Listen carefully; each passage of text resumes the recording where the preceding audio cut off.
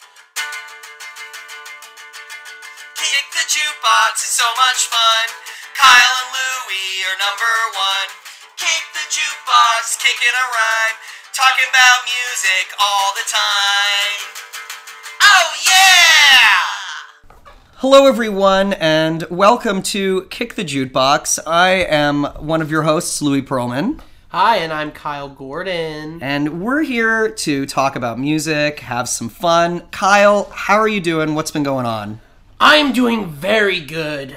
Very busy this month, and that is the reason why I've been listening to this next song nonstop. What?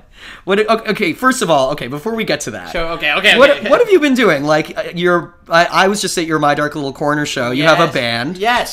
Tell me a little bit about that. Yes, I am part of the band My Dark Little Corner. It's a pop-punk, emo parody band. I would say everything from, like, Blink-182 to... I would say, okay, if I had to make a square... Like, the what's it called? The like a Venn diagram. Venn diagram, or like what's the thing? Like on an axis. Is like in one corner it'd be Blink-182. One corner I'd say is like My Chemical Romance. Mm-hmm. Then maybe one corner is like maybe more emo-y stuff like Jimmy Eat World. Mm-hmm. And then maybe another corner is, I don't know. Maybe. You have to fill in that fourth corner. Yeah, I have to fill in that fourth corner. I don't know. Maybe. I mean, I'd say that's sort of the comedy element, right? The Yeah, parody the comedy, element is yeah, the fourth. right. Yeah, is he's the the fourth corner. fourth It's sort of corner. like I'd compare you guys like to.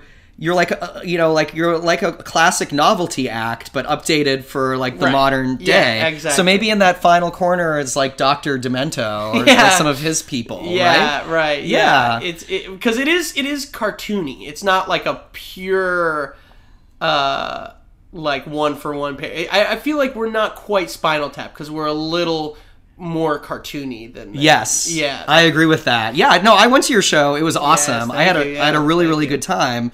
Yeah, and it just seemed like there were so many elements. Seemed like you were really busy. Yeah. And we were talking about this. You were listening to a specific song or album over the last few weeks to like calm yourself down. Yes. What was it, Kyle? I was listening to something that has nothing to do with any of those bands. I've been listening to Cherish by Madonna and the whole Like a Prayer album, but specifically Cherish.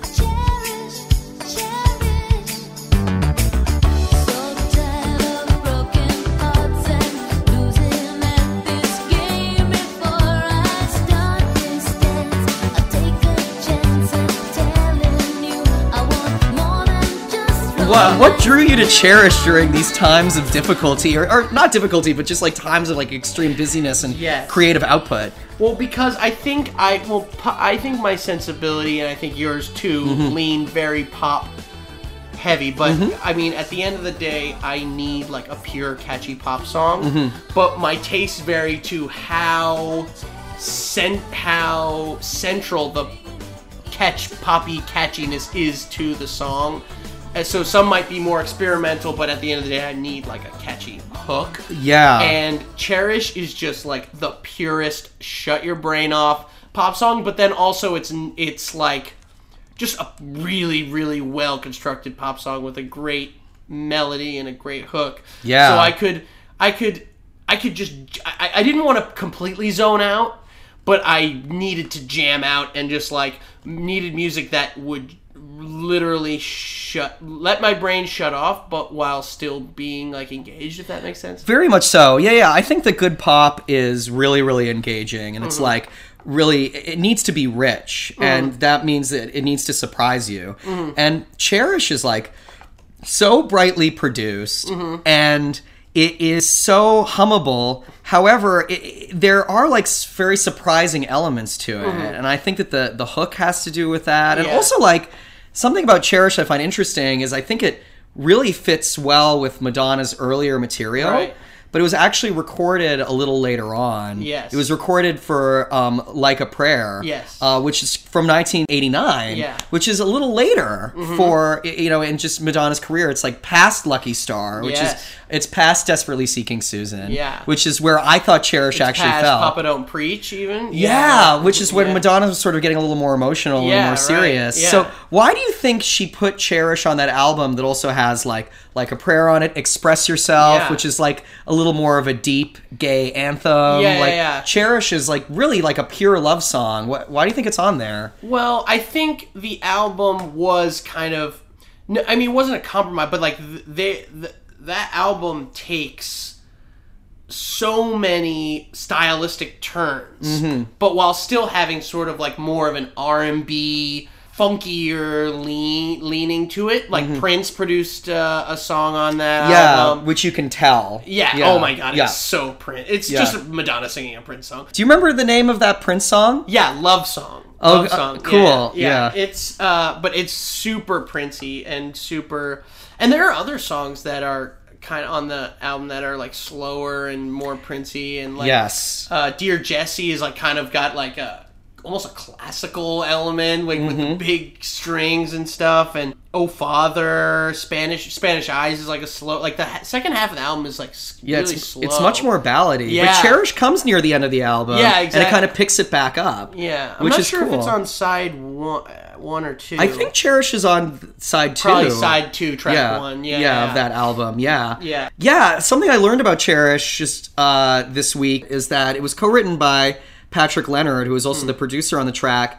And something that I really like about the song is that he intentionally put in the line, "Cherish is the word," which is a callback to a song from the 60s that I really like that's also called Cherish, that's by the band The Association, who also had a really catchy pop song that was called Windy, which we could probably do a whole episode about, because Windy's really kind of an amazing, very, very cool song. Yeah, no, Cherish is great. I'm surprised. I'm actually not surprised that it's calmed you down. That it calmed you down during times of stress. But the whole album is just, and like I've been going through a general Madonna phase, like as work picks up and everything, but then particularly this album, because it does satisfy, like, because some of the early stuff is a little too sterile, you know. For you it is, For me, like, Get Into the Groove is like perfect. But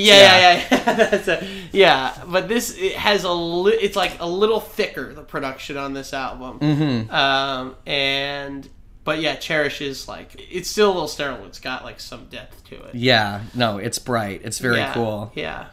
Cool. What have you been listening to of late? Well, okay, so I was really lucky. A few weeks ago, I got to go to a really fun benefit in Fairfield, Connecticut that was for a program that's called the Kennedy Center, but it's not the Kennedy Center that we know of. It's a whole other organization that has the same name. Carl Kennedy. Yeah, like I literally is another Kennedy, and I don't remember who it is, but the Kennedy Center, what they do is they provide programs for people who are on the autism or Asperger's spectrum. Oh, cool. Yeah, and they're doing some music programs right now for kids on the spectrum, and running the music programs is Steve Scales, who's one of the members of the extended Talking Heads. Oh, that does it for Louis. Yeah, totally. As you will come to learn on this podcast. Yeah, and they're my all-time most favorite band, and I adore the Talking Heads very, very much. So he was playing, and Chris and Tina from Talking Heads were playing, and then Nona Hendryx was playing, who's also a member of Extended Talking Heads. A lot of people would know her as being a member of the group LaBelle, who, you know, Nona Hendryx came out and sang Lady Marmalade, and I was like shocked at how great it was to hear that song live, sung by the correct person. I was like so into it. So then I was like looking into Nona Hendryx, and that brings me to the song I want to talk about today. The song I've been listening to a lot is this song by a band called Material that's called Bustin' Out, and it has Nona Hendryx on lead vocals, and I think it's amazing.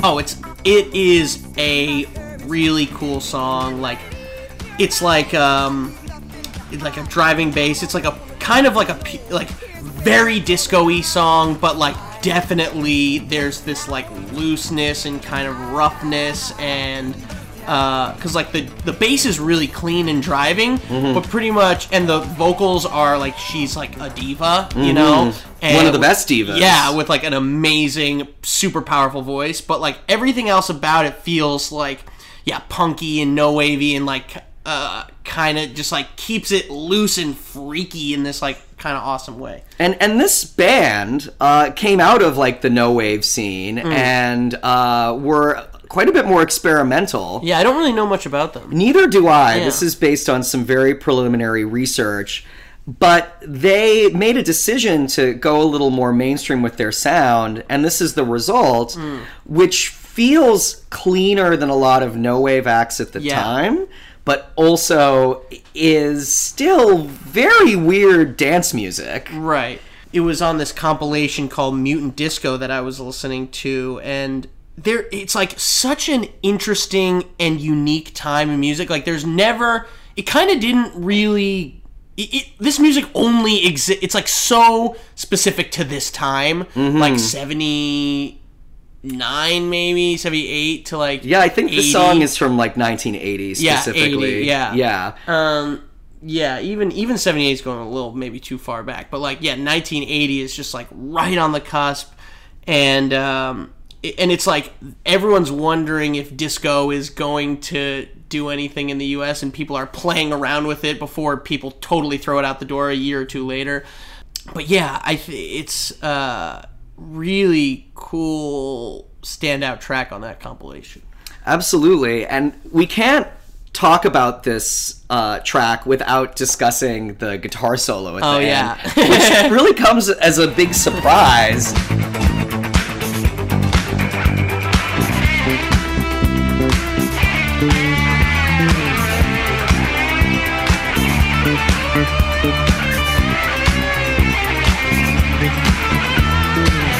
And it's very messy and unpredictable, and is really a surprise at the end of like such a strong groove for the rest of the song. It is.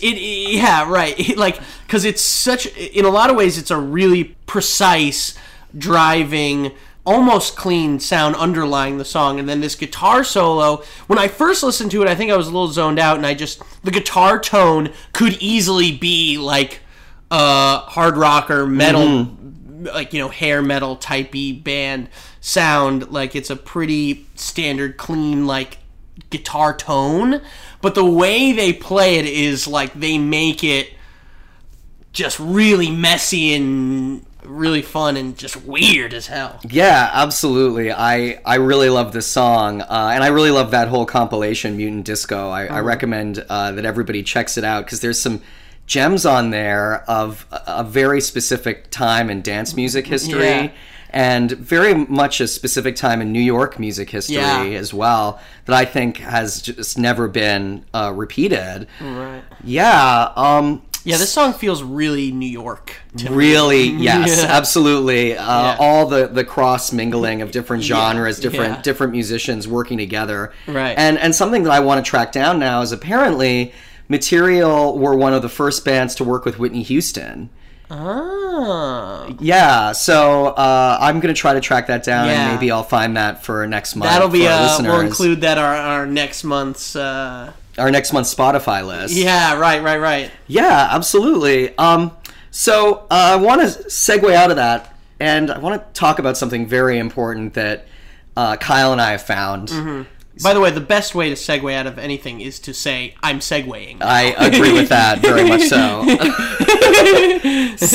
So I want to talk about, Kyle and I are music archivists, and we're big fans of a lot of different artists and bands. And we found some unreleased audio recordings from the Ramones. Yes. And it's fascinating. It's actually the Ramones in their acting classes. Yeah. We were down in the National Archives. We spent the last 2 months down there digging in the crates. There were times that we were not allowed access, and we were sneaking into the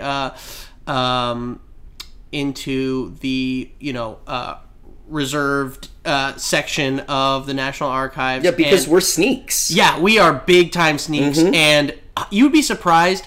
I'd say 10% of everything at the National Archives is dedicated to the Ramones. Yeah, they are shocking. huge. I was amazed, but we finally found this audio, and we are very glad to share it with you now. It's very interesting. It was recorded in California right before the Ramones started shooting Rock and Roll High School. Yep. So, I mean, I think that's all the setup that you need. Yeah. So, ladies and gentlemen, some brand new Ramones audio recordings that no one's ever heard before.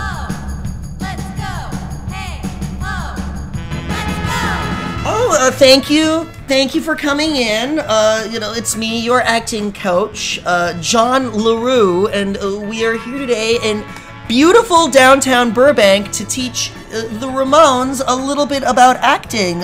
Dee Dee, how are you doing today? Oh, yo, yikes, I got the bubblegum stuck in me hairs. Oh no! Have you ever tried using baby oil to get out bubblegum from your hair? It's a really good way to get out bubblegum. What? I've got years and years of bubblegum in my hair. Are you kidding me? There's a way to get this stuff out? Oh my god, I guess this is a bit of a bigger problem than I thought it was. But yeah, baby oil will do the trick. Whoa. I won't remember that, but thanks for the tip. Now, we're still waiting on your scene partner for today. Oh, here he comes through the door, Joey Ramone. It is a pleasure to meet you, Joey. I'm a big fan. You are a rock and roll icon. Hello, Joey. Hey, sorry I'm late. I was busy listening to Be My Baby by the Ronettes. I just love that song. It's really beautiful. It's a great song. I need to listen to it at least 7 times a day to feel mentally stable. Oh, Dee Dee, how you doing? How are you? Oh, hey, Joey. Hey. All right, guys. I don't have you for very long, so let's get to it. I'm going to have you improvise through some scenarios, and I want you to make them really, really high stakes, and then I'm going to analyze the scenarios and see what you need to become better actors for your film Rock and Roll High School. Do you understand, Dee Dee? Yes, by me. Do you understand, Joey? Acting. All right, gentlemen. All right, let's keep the train on the track here. Okay, so here we go. Scenario number 1. Dee Dee, you are an angsty, young, teenage son who needs to take the keys to the car from his dad in order to go out carousing. And Joey, you are the reluctant father who wants his son to stay at home and study. Right? Do you two understand? Yeah. Okay, whatever, alright. Alright, and scene. Hey, Dad. I'm angry as hell, and I want to go for a ride. Hey, well, can I use the keys to the car make you a little less angry? Yeah, can I have them? Yeah, here you go, here's the keys to the car. Great. You're my dad. You are my son, Dee Dee Ramone. And you're my father, Joey. We live together, and you're my father about that. And scene. Okay, all right, that was a really good start. No, there's no problem. That was a really, really, really good start. That was great. There needs to be some excitement here. So, I'll think up a new scenario, maybe one that's a little more high stakes, okay? You've both been stuck on a desert island, and there's only one coconut left. You need to figure out who's gonna eat that coconut and who's gonna perish on the island, all right? Oh, this island, where is this? It's in the Barbados? Yeah. Where is it? Is it on Rockaway Beach? Where's this island? Was it in Cucamonga? Yeah. Cucamonga, yes, the island is on Cucamonga, right, okay, boys? Okay, all right, here we go. 3, 2, 1, scene. We're stuck on this island. Yeah, we're here on this island. Oh, look at this, we got Tarzan swooping around. He's flying around with Superman. Yeah, flying around with Superman. Tarzan and Superman. That's pretty funny. Who do you think will win a fight, Tarzan or Superman? Okay, so I think that it would be like Superman would be winning, but then Tarzan would call his animal friends and they kick Superman's ass. Yeah, exactly. Because you think it'd be Superman because he got so many powers, but actually Tarzan he he's got so many friends. Superman ain't got no friends. That's right. Superman is a loner. He ain't got no friends except Lois Lane, who's like a girlfriend, and like he's like mean to her. He's not nice to her. Exactly. She got no power. She can't do nothing. And so we're on this island, and fine by me. Great, I'll eat the coconut and you'll die. Yeah. Oh, that's fine. Well- Issue resolved. Well, look! Tarzan just beat Superman! Oh, everything worked out. We were right! What a story. End scene. Okay, that was really just a discussion about who would win in a fight, Tarzan or Superman. Yeah, that's good. Of course, that was great. It's important, it's good. Acting is acting, Yeah, right? Right, D is acting! Yeah, that's acting. Okay, all right. I'm really gonna raise the stakes here. I really want you to get to the meat and potatoes of the scene. All right. So what I want to do is I want to do a scene where Joey is dying. All right, in the hospital, and Dee Dee, you're coming in to say goodbye. You're saying goodbye to Joey. All right. Okay. Yeah, Dee Dee, I'm not long for this world. I'm gonna shove off this mortal coil. I want pizza. Oh, I love pizza! Yeah. Do you get vegetarian pepperoni for me? Yeah, I got half veggie, half pepperoni for my friend, cause he's dying. Oh, let's eat this pizza. Yeah. Yum, yum, yum, Yum, yum. I wish this was real pizza, not just acting pizza. I know exactly. If I had this real pizza, I would put this down in my tummy. You know where I wish we were right now instead of in Hollywood? I wish we were at Grimaldi's eating a real Yeah, good we pizza. were at Grimaldi's, sucking down a fat slice and getting a couple garlic knots, drinking a Coke, and Yeah. and then going out for malts. Yeah, you know what? I haven't had a really good egg cream in a long time. We've been on tour. It's been a lot, right? Yeah, exactly. Yeah, screw it. We should go. You want to get out of here and get some pizza? Gentlemen, stick to this. He's dying. No, but seriously, Seriously, do you want to get some pizza? Yeah, let's go get some pizza. Okay. Mr. LaRue, nice to meet you. We're gonna get some we're gonna pizza. All right, let's wrap this up. Yeah, Oh, LA okay. pizza is shit, but still we should go Yeah, anyway. yeah. Okay, alright. Bye, Mr. LaRue. Yeah, bye, Mr. Lou. Boys, you paid for 3 hours. You used me for 10 minutes. Yeah, that's how we do it.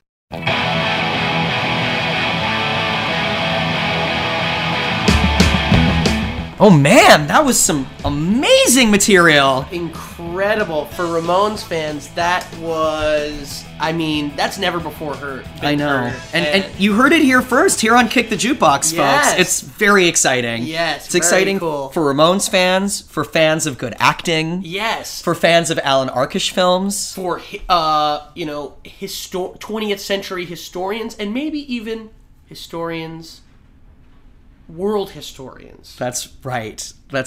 Global historians. Yes. So, this is the perfect time, it feels like, to delve into talking about Rocket to Russia. Absolutely. So, Kyle, this is one of your favorite records of all Yes. time. Why is Hands down. that? Why do you love it? Well, I think we talked a little bit about my taste at the beginning. These are pure, boiled down, bubblegum and surf rock songs, essentially. But they've got an edge to them, and they're like so in your face. They demand attention, but at the end of the day, it is just simple pop songs.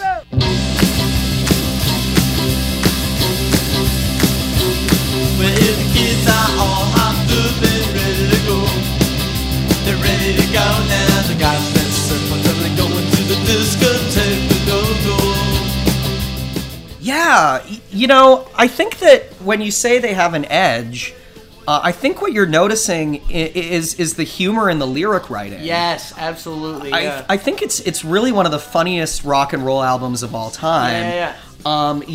There's certain tracks, like "We're a Happy Family." Yeah. is really Hilarious. it's really sardonic and it's Yeah. really funny and it's really really dark. We're a happy family. We're a happy family. We're a happy family. Hey, mom and daddy. We're a happy family. We're a happy family. We're a happy family. Hey, mom and daddy. Sitting here in Queens, eating refried beans, wearing all the magazines, gulping down kerosene. We ain't got no friends. Our troubles never end. No Christmas houses end. Daddy likes me.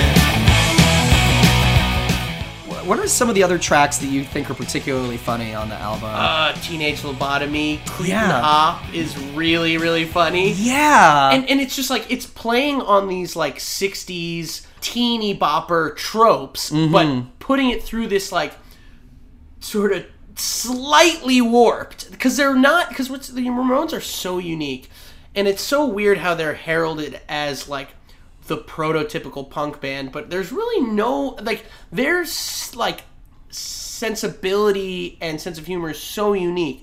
Like the Cretin Hop is like, it could have been called the like Boogaloo Hop or like whatever. So it could have easily been like a Brill Building pop song from like 1961, but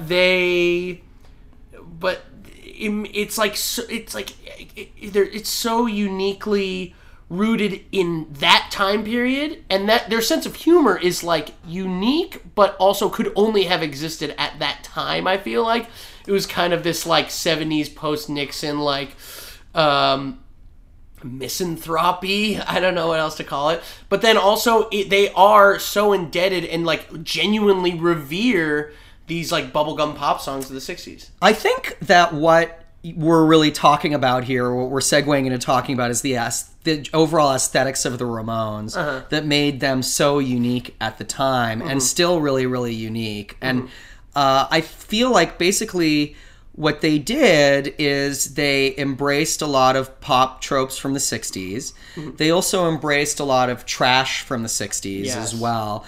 But they're very smart. Yes. They're smarter than anyone gives them credit for. I really feel, although Joey Ramone was looked at as being the smart one, I actually feel they were all really smart. Yeah. I think they were smart in their own ways. I think that Dee Dee was a really impassioned songwriter. Rockaway Beach on this album was written by Dee Dee. Yes. And I think that what they did is they took their childhoods and they saw it through a sardonic filter that other bands at the time didn't really have, and it really made them actually very postmodern. And it's very interesting to me that they came up with other bands like Television or Talking Heads, because I feel like all of those bands were taking the culture that they grew up with and reinterpreting them in their own ways. And we'll get into those other bands in future episodes. This is about the Ramones, but I do feel that conversations were happening at CBGB's at the time between all of those people that were very, very similar. Yeah. And then they took those conversations and used them in very, very different ways. Right. Sonically. Yeah, right. And I think now it's no secret, but I mean, none of those CBGB's bands get lumped together, but they sonically, I mean, there's a common maybe worldview almost, but or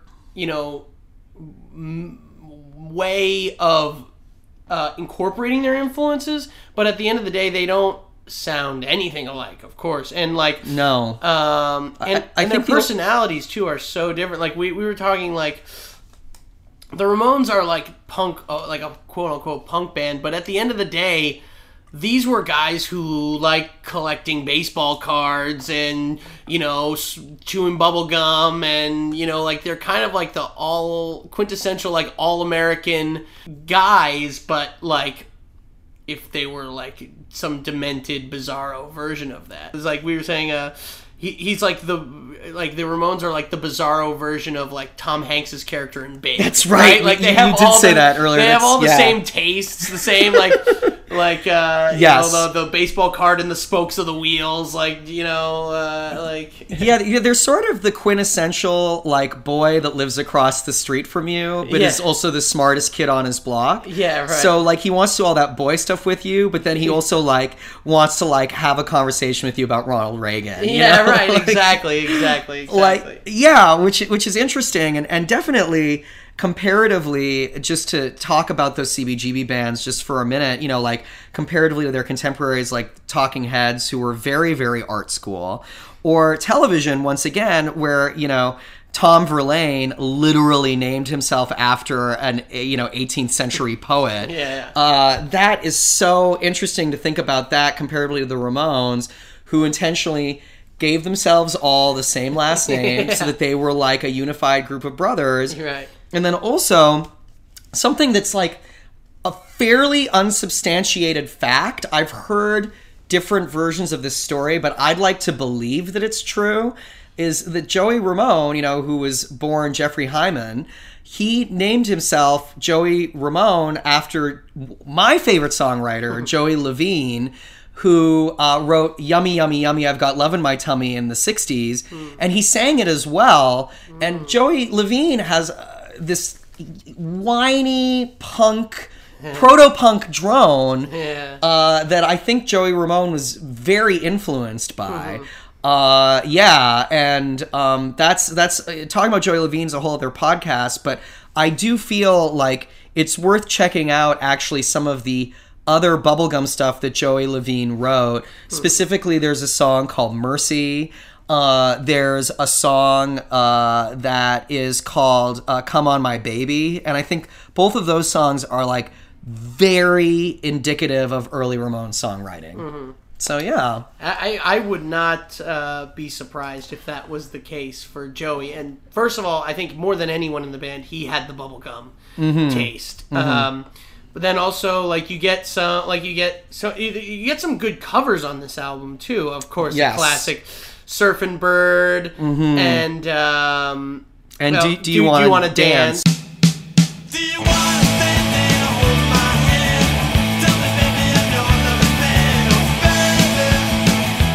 baby. Yeah, which I think is the quintessential cover of that song. And that song's, absolutely. That song's been covered a lot, actually. Yeah. I didn't know. I've Wait, the learned. Beach Boys is not the original version? No, the Beach Boys is not the original version. So, Do You Want to Dance was originally written and recorded by Bobby Freeman, but it was covered a few times before. It was covered originally by the Beach Boys, and it was also covered by the Mamas and the Papas as well. But I think the Ramones version of it is like the quintessential cover. Yeah, absolutely. And I think that song it's such a seamless cover, and I think it's not always the case, but I think a sign of a good cover can be if it feels like it could have just been. That feels like it could have just been a Ramones song, and I think Surfin' Bird, while their cover is amazing, feels very much like a cover. Yeah, it's definitely the surfiest thing on that album, Yeah, right? definitely, yeah. But yeah, the Ramones' "Do You Want to Dance"? It's just such a seamless, because it really is like a 3-chord song, with like a Ramones song, and it's also it's literally just verse chorus verse chorus verse chorus all the way through. Yeah. The only thing about it, I feel, is it's a little less sweet, or sorry, it's a little more sweet. My apologies, than a Ramones song. You think "Do You Want to Dance" is more sweet? It doesn't have that Well, there's like bite to it. Yeah, there's this sardonic edge, which I mean Right. can bring us into talking about the Ramones originals on the album. Right. Sheena is a punk rocker. Let's start at the beginning. Yeah. So, Sheena's a punk rocker. There is a longing in that song that is very tangible and very identifiable to youth. And I think that's what made it such a powerful anthem for the punk movement. But she just couldn't stand. She had to break away. Well, New York City really has it on. Oh yeah, oh yeah. Sheena is a bone rocker, Sheena is. And I feel like just, Do You Want to Dance doesn't have that edge to it, they're making fun a little bit of discotheques. in that song. Yeah. They're talking about how punk music is a bit of an alternative for the disco kids at the time. Right. Or the surf kids. Or the surf kids. Although I do feel the surf thing is a little more of just a joke Yeah, you that think? they're throwing Okay, in. yeah. Well, I mean, what do you think about that, Kyle? It's like, it's not like when they were running around New York in 1977 when the album was recorded. Yeah. The two warring factions of teenagers were disco kids and surf kids. There were no surf kids running around, right? Yeah, right. I think it might just be the imagery, the imagery that they go to, that they they like. But yeah, I think so. Like this album, because I'm trying to think of other but I feel like Joey loves songs like it's not on this album, but like I Want to Be Your Boyfriend. Yes. Is just pretty pure sweet. That is true. I think I Want to Be Your Boyfriend might be the sweetest Ramones written song. Yeah. And if someone wants to challenge me on that, that's great. But I'm going to come out and say it. That is the sweetest song that the Ramones have ever written. Yeah, and it didn't get much sweeter. I feel like they kind of lost a lot of the sweet ones later on, but... That's true. That's true. They got deeper later on. Yeah. I feel like I Believe in Miracles is sort of a really cool, sort of epic sweeping song. Yeah. That is very genuine. Mm-hmm. But this album in particular is really a lot of tracks where they're poking fun at shit. Yeah, right. Like it's almost their version, I'd say, of Mad Magazine. Yeah, right. Or National Lampoon. Well, not quite National Lampoon, but yeah. It's just not quite as smart as National Lampoon. And it's not, or it's not smart in the same way, I guess. Yeah, and I think it's National Lampoon's was way darker. Mm-hmm. You know, this is Mad Magazine. Yeah, I think you're right. Yeah, so much so that, there's these cartoon inserts in the liner notes. Which are awesome. Which are great, which are drawn by John Holstrom, who was the editor and chief cartoonist of Punk Magazine, who was a friend of theirs at the time. And who sort of are illustrating all of the actual lyrics. Are there any specific illustrations that you really, really, really like from the album that we can talk about? We're a Happy Family one is pretty amazing. And I also just think the back cover with the war. I was a kid who just was obsessed with maps and world being playing pretend on the map, imagining armies fighting each other. So just that image is so cool with all the cartoony little elements on it. It's just awesome. Yeah, it's amazing, and it's definitely a lot for a kid to look at, and also something that a kid could absorb, because that was something else that was going on at the time. I think the Ramones were very influenced by, is that a lot of the art styles at the time were very, very direct. And John Holstrom, I feel you could group him into this group of artists and cartoonists at the time that also contain artists like Keith Haring or James Rizzi. They call themselves urban primitives. Basquiat is another one of them, where just it doesn't take a lot to absorb the art. It really hits you and you get what it's about right away. Yeah. Kyle, what's your favorite track from this album? I want to say Sheena's a Punk Rocker. I think that's the purest, best. I'm also a big Joey fan of the Joey songs, and that's the Joeyest Joey song. And it's they just nailed it with that. But I think I also have to say Rockaway Beach. 1, 2, 3, 4.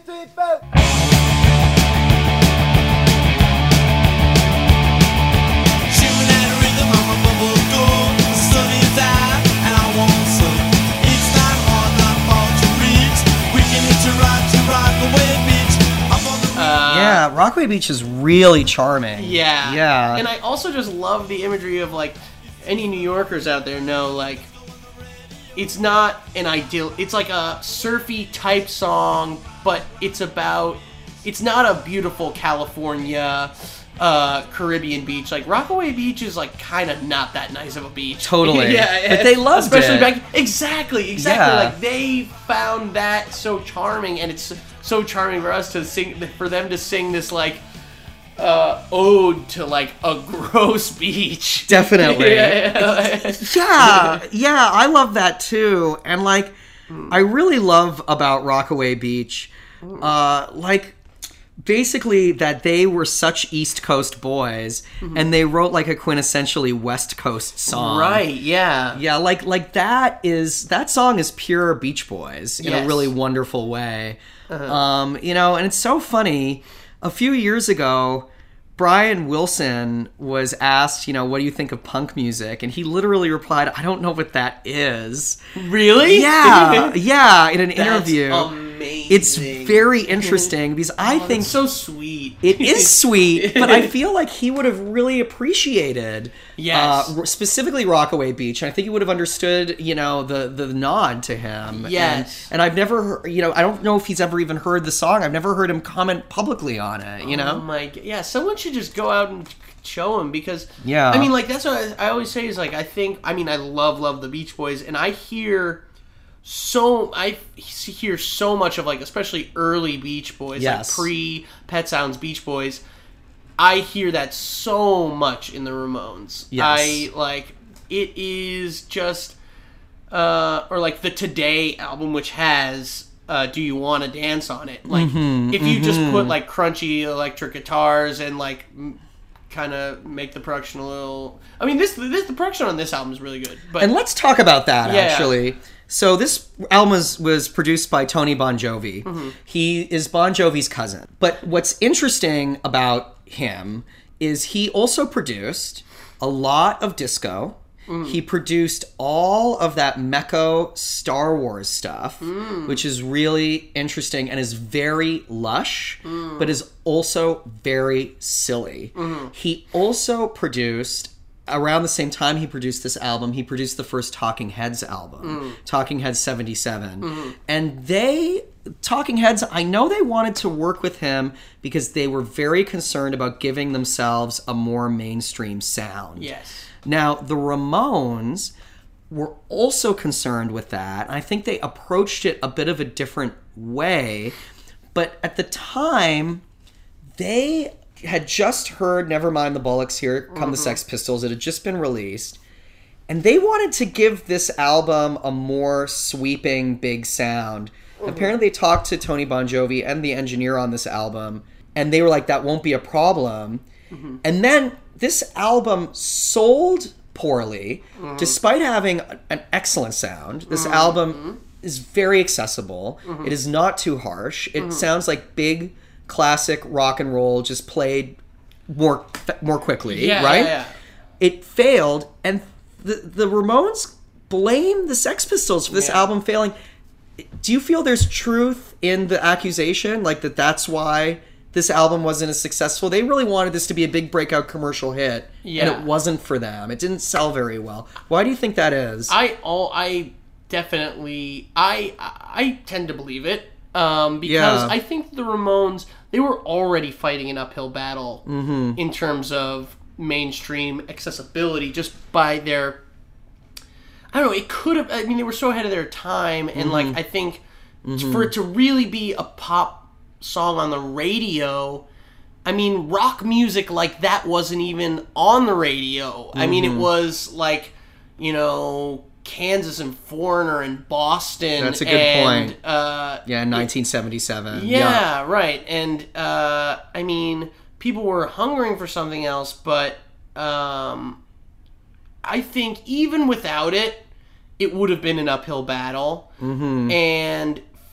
to have the added thing, because it was so New York, like, you know, and art scene music people gave a crap. But, you know, if you're gonna sell this in Oklahoma, you know, it's not going to do you any favors in 1977 to have people saying don't buy anything that's punk, and it's a bunch of guys with leather jackets singing about Sheena's a punk rocker, saying it like that, and they don't see the nostalgia kitschiness of it. Yeah, and they weren't shock artists. No, they weren't. And the Sex Pistols were. Right. And they really, what they prove at the end of the day is that punk was a genre that had a lot of variety. Yes. And that although there was a directness to the music that I think wove its way through everything that we can call punk up to this point, at the time, listening to the Ramones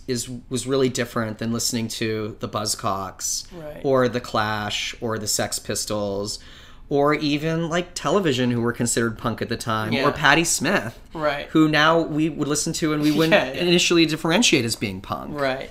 Yeah, it's, I was saying, yeah, it's so interesting because it also makes me think, like, the Ramones they had a clear image, but they didn't have, can you think of like a PR stunt that the Ramones ever did? Absolutely not. You know, that wasn't what they were into. Yeah, exactly. Like they they were quiet, angry guys. Mm-hmm. They'd hop in the bus, they'd hop in the tour bus, or they'd hop in the van, Mm-hmm. go city to city. At the end of the night, they have a few drinks, they go back, they get up and do it all again in the morning. Whereas, like, they're not gonna be like Sid Vicious, where like wherever he goes, it's a story. The Ramones had an awesome image. They had a very clear, cohesive, thing. But at the end of the day, like, nothing they ever did got in the news. This is true, because they weren't in it for getting on the news. Absolutely, which Yeah. makes them so awesome and endearing and charming. And also, really, I mean, maybe there will be some listeners that disagree with me on this, but I personally haven't listened to Nevermind the Bollocks since I was a teenager. Yeah, right. And I really liked it. Yeah. But, I started listening to the Ramones when I was about 16, 17, and I've really never stopped. Yeah. I just have this ongoing relationship with them, and I think that's the case with a lot of the fans, that there's always something new to notice in their music that Right. gives them a few different layers that maybe Absolutely. their contemporaries didn't have in that way. But it's a shame that while they were around, that they sort of were beaten down by this whole notion. Yeah. Right? Yeah, and I buy it. I 100% buy it. But then I could also see, because supposedly the story is that, Johnny came in with a copy of Nevermind the Bollocks, and Yes. he said, we gotta outdo them. Yes. As you mentioned, but like, I could see, it makes so much sense to me, and, because like, if you hear Johnny talk about the early CBGB's era, he's like, we were the best band. There was no competition. We were better than every band except Talking Heads, and they were doing something else. Yeah, very different. They were doing something Yeah. different, so we didn't even care about them. He's like, Richard Hell, he was a junkie. Like, whatever. Television didn't make any sense. Yeah. It's just so funny, like, because, like, you think, like, it also kind of goes against the punk ethos. I mean, I don't know if it goes against it, but I mean, he just, like, he was just like, they wanted to be stars. Yeah. They wanted to be stars, but Yeah. they were like these like New York like kind of just Goobers. Like, goobers, yeah, They were. goobers. Yeah, exactly. Yeah, I mean, which was a wonderful thing about them. Yes, And- which and is the best part. It's like, but the fact that they were like so clearly wanted to be like, it kind of fits into that image. Like, I want to have a hit song on the radio. I want to hear my song played on the radio. Yeah, and instead of leaving us with just one or two radio hits, basically what the Ramones did, and especially on this album, is they left us with a plethora of different alternate universe radio hits from like a weird, like bombed out version of 1965, Yeah. where the kids want to dance, but they are all mutated from like some like terrifying war with Russia. Yeah. And they still need pop music, and in certain ways that's sort of what I think the central like crux or theme of this album is. Yes, you know. I think that's a perfect way to describe it. Yeah. That being said, what would we sort of delved into my favorites, but what would you say is your favorite track on this album? Well, if I wanted to be like a snobby music critic, I would say I Want to Be Well.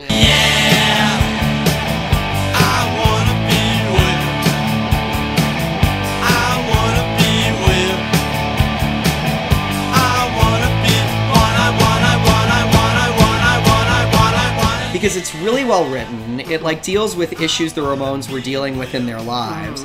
Like I think it's it's about drug addiction among other things. It's a little slower. It's like not it's not that typical or prototypical Ramones sound structure. Yeah, it has more of that relaxed pace, which is awesome. Which you is get great. a lot on this, kind of like a little janglier, maybe some upstrokes from Johnny at some point. Yeah, that's definitely something that you as a guitarist would notice that I would not notice. That I do think is great about that song and about some of the other tracks on the album that are a little more ballady, a little slower.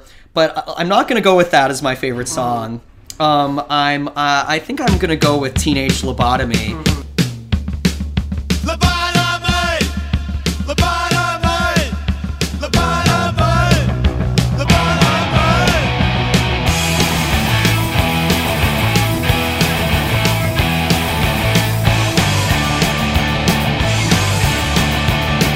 which is just like a big, bold Ramones classic.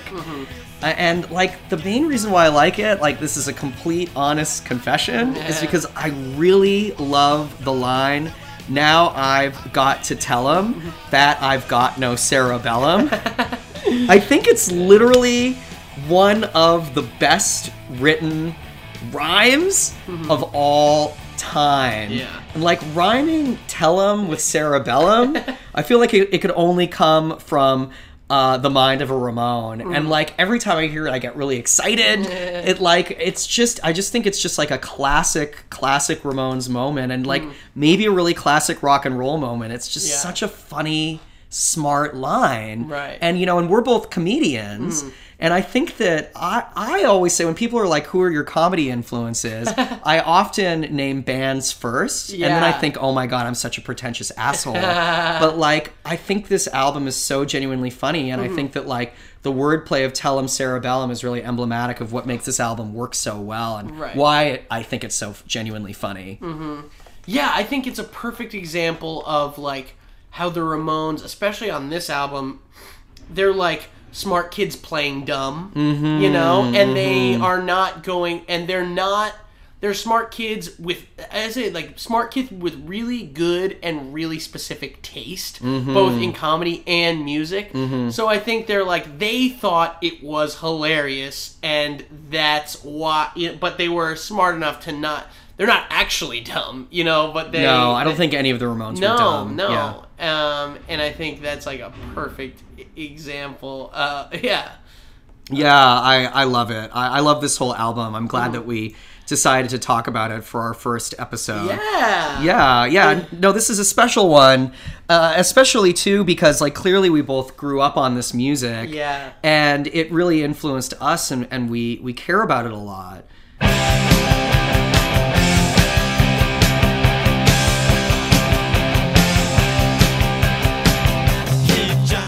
Okay, so now is the part of the show where we do a little dovetail and we talk about an album or a song that is related to our key album of the podcast. So today what we're going to do is I want to talk a little bit about Bobby Freeman.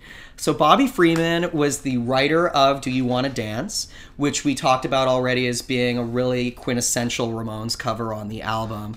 Love it, love it, love it. And he was like a big R&B dance guy in the late 50s, early 60s. He didn't really have any other big hits, but he did have a really large catalog of music, which I recommend you checking out, especially if you like very Spectre-esque, echoey, fun, direct dance songs. Like clearly an influence on Joey Ramone, who would later work with Phil Spector. Yes, who would later work with Phil Spector in the ill-fated End of the Century album, which we've actually already discussed together. Yeah. So I want to talk about a song of his that I found that I want everybody to check out. And I'm not going to tell you what the title of the song is. I just want you to give it a listen, and I want you to tell me what you think he is singing about, okay? So here we go.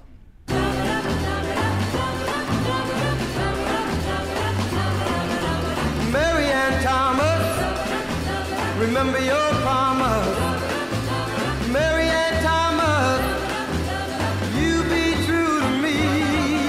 You're my lover, don't want any other.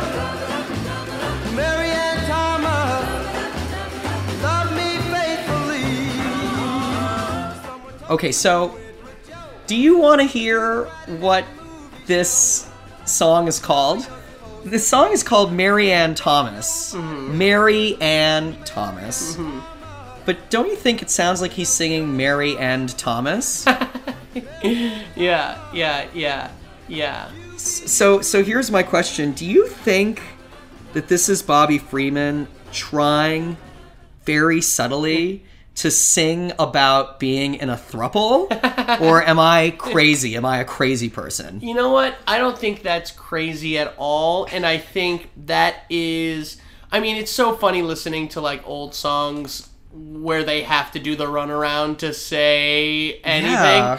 I could see, like, teenagers in 1960 having this exact same conversation of like, do you know what that song's about? But do you think that in the 60s, the kids even had the vocabulary? Yeah, you know what? You're right. And what I'm wondering is, do you think It wasn't even a even underground, teens wouldn't even thought. no, They were still learning how to give head. exactly at the very most, really, right. you know, or at not the learning time. how, but learning that was that's a thing that exists. That's a thing in the universe. Yeah. Yeah, exactly. And like, so what I'm wondering too is from the songwriter's perspective, and this is sort of taking a big leap that he was intentionally writing about being with two people or hanging out with two people, which I know is a leap, but do you think this might be a songwriter trying to create a language or a scenario for something to sort of play around with expressing this in that specific way? I would say 100%. This is the first ever, not only acknowledgement or allusion to. I think this song made the concept of a threesome, invented it. This song invented the threesome? Yes. You know what? Let's go with it, Kyle. This song invented the threesome. It's I very believe it. exciting. Yep. Marianne Thomas by Bobby Freeman. And it's a good song. Check it out. It's a great little early 60s dance track Yeah. that is about sleeping with a man and a woman. Yeah. Wonderful. Yes. Love me faithfully. Someone told me you will. Well, Kyle, that's it for the first edition of Kick the Jukebox. How are you feeling? Great! I know. Yeah, that was so much fun. I'm It was excited really to do more. It was really fun. Yeah. It's fun to just hang out and geek out Yeah. about music with someone Yep. who knows a lot. But Likewise, there's likewise. thank you, sir. Yeah, no. Like there's some similar tastes. There's some different tastes. And Yeah. like speaking of different tastes, next month Yes. we're gonna be discussing one of your absolute favorite albums Yep. that I have a lot of respect for and I really like. But I think it hits your heart in a different way. Yes. What is it going to be, Kyle? We're going to be talking about Wu-Tang Clan 36 Chambers. Catch the blast of a hype verse. My Glock burst, leaving a hearse. I did worse. I come rough, jump like an elephant tusk. Yeah, which is going to be awesome and is very New Yorky, very New much York. like the Ramones are. Yep. But I mean, stylistically, genre-wise, could not be more different. And we're moving to a different borough. We're moving over to Staten Island. Good old Staten Good Island. old Shaolin. Yup, good old Shaolin. I just want to say, got to see Wu-Tang. I have too. Yeah. I have too. Yeah. I had a blast, so I'm excited to talk about that. Yes. Very excited. Cool. All right, so check that out on all of your favorite podcatchers. If you liked this podcast and you want to hear all the songs we were talking about, go check out my Spotify. It's Louis4711, and we're making a playlist that is called Kick the Jukebox that's going to have every single song we either played or mentioned during this podcast. And it's also going to be posted in the description of this episode if you want to check that out as well. If you liked this podcast, please recommend it to friends because word of mouth is going to be the way that we're going to get a lot of listeners and we're going to get to do a full season of this podcast. Cool. Adios, amigos. Adios, amigos. We'll catch ya in a month. Kick the jukebox is so much fun. Kyle and Louie are number one. Kick the jukebox, kicking a rhyme. Talking about music all the time. Oh yeah!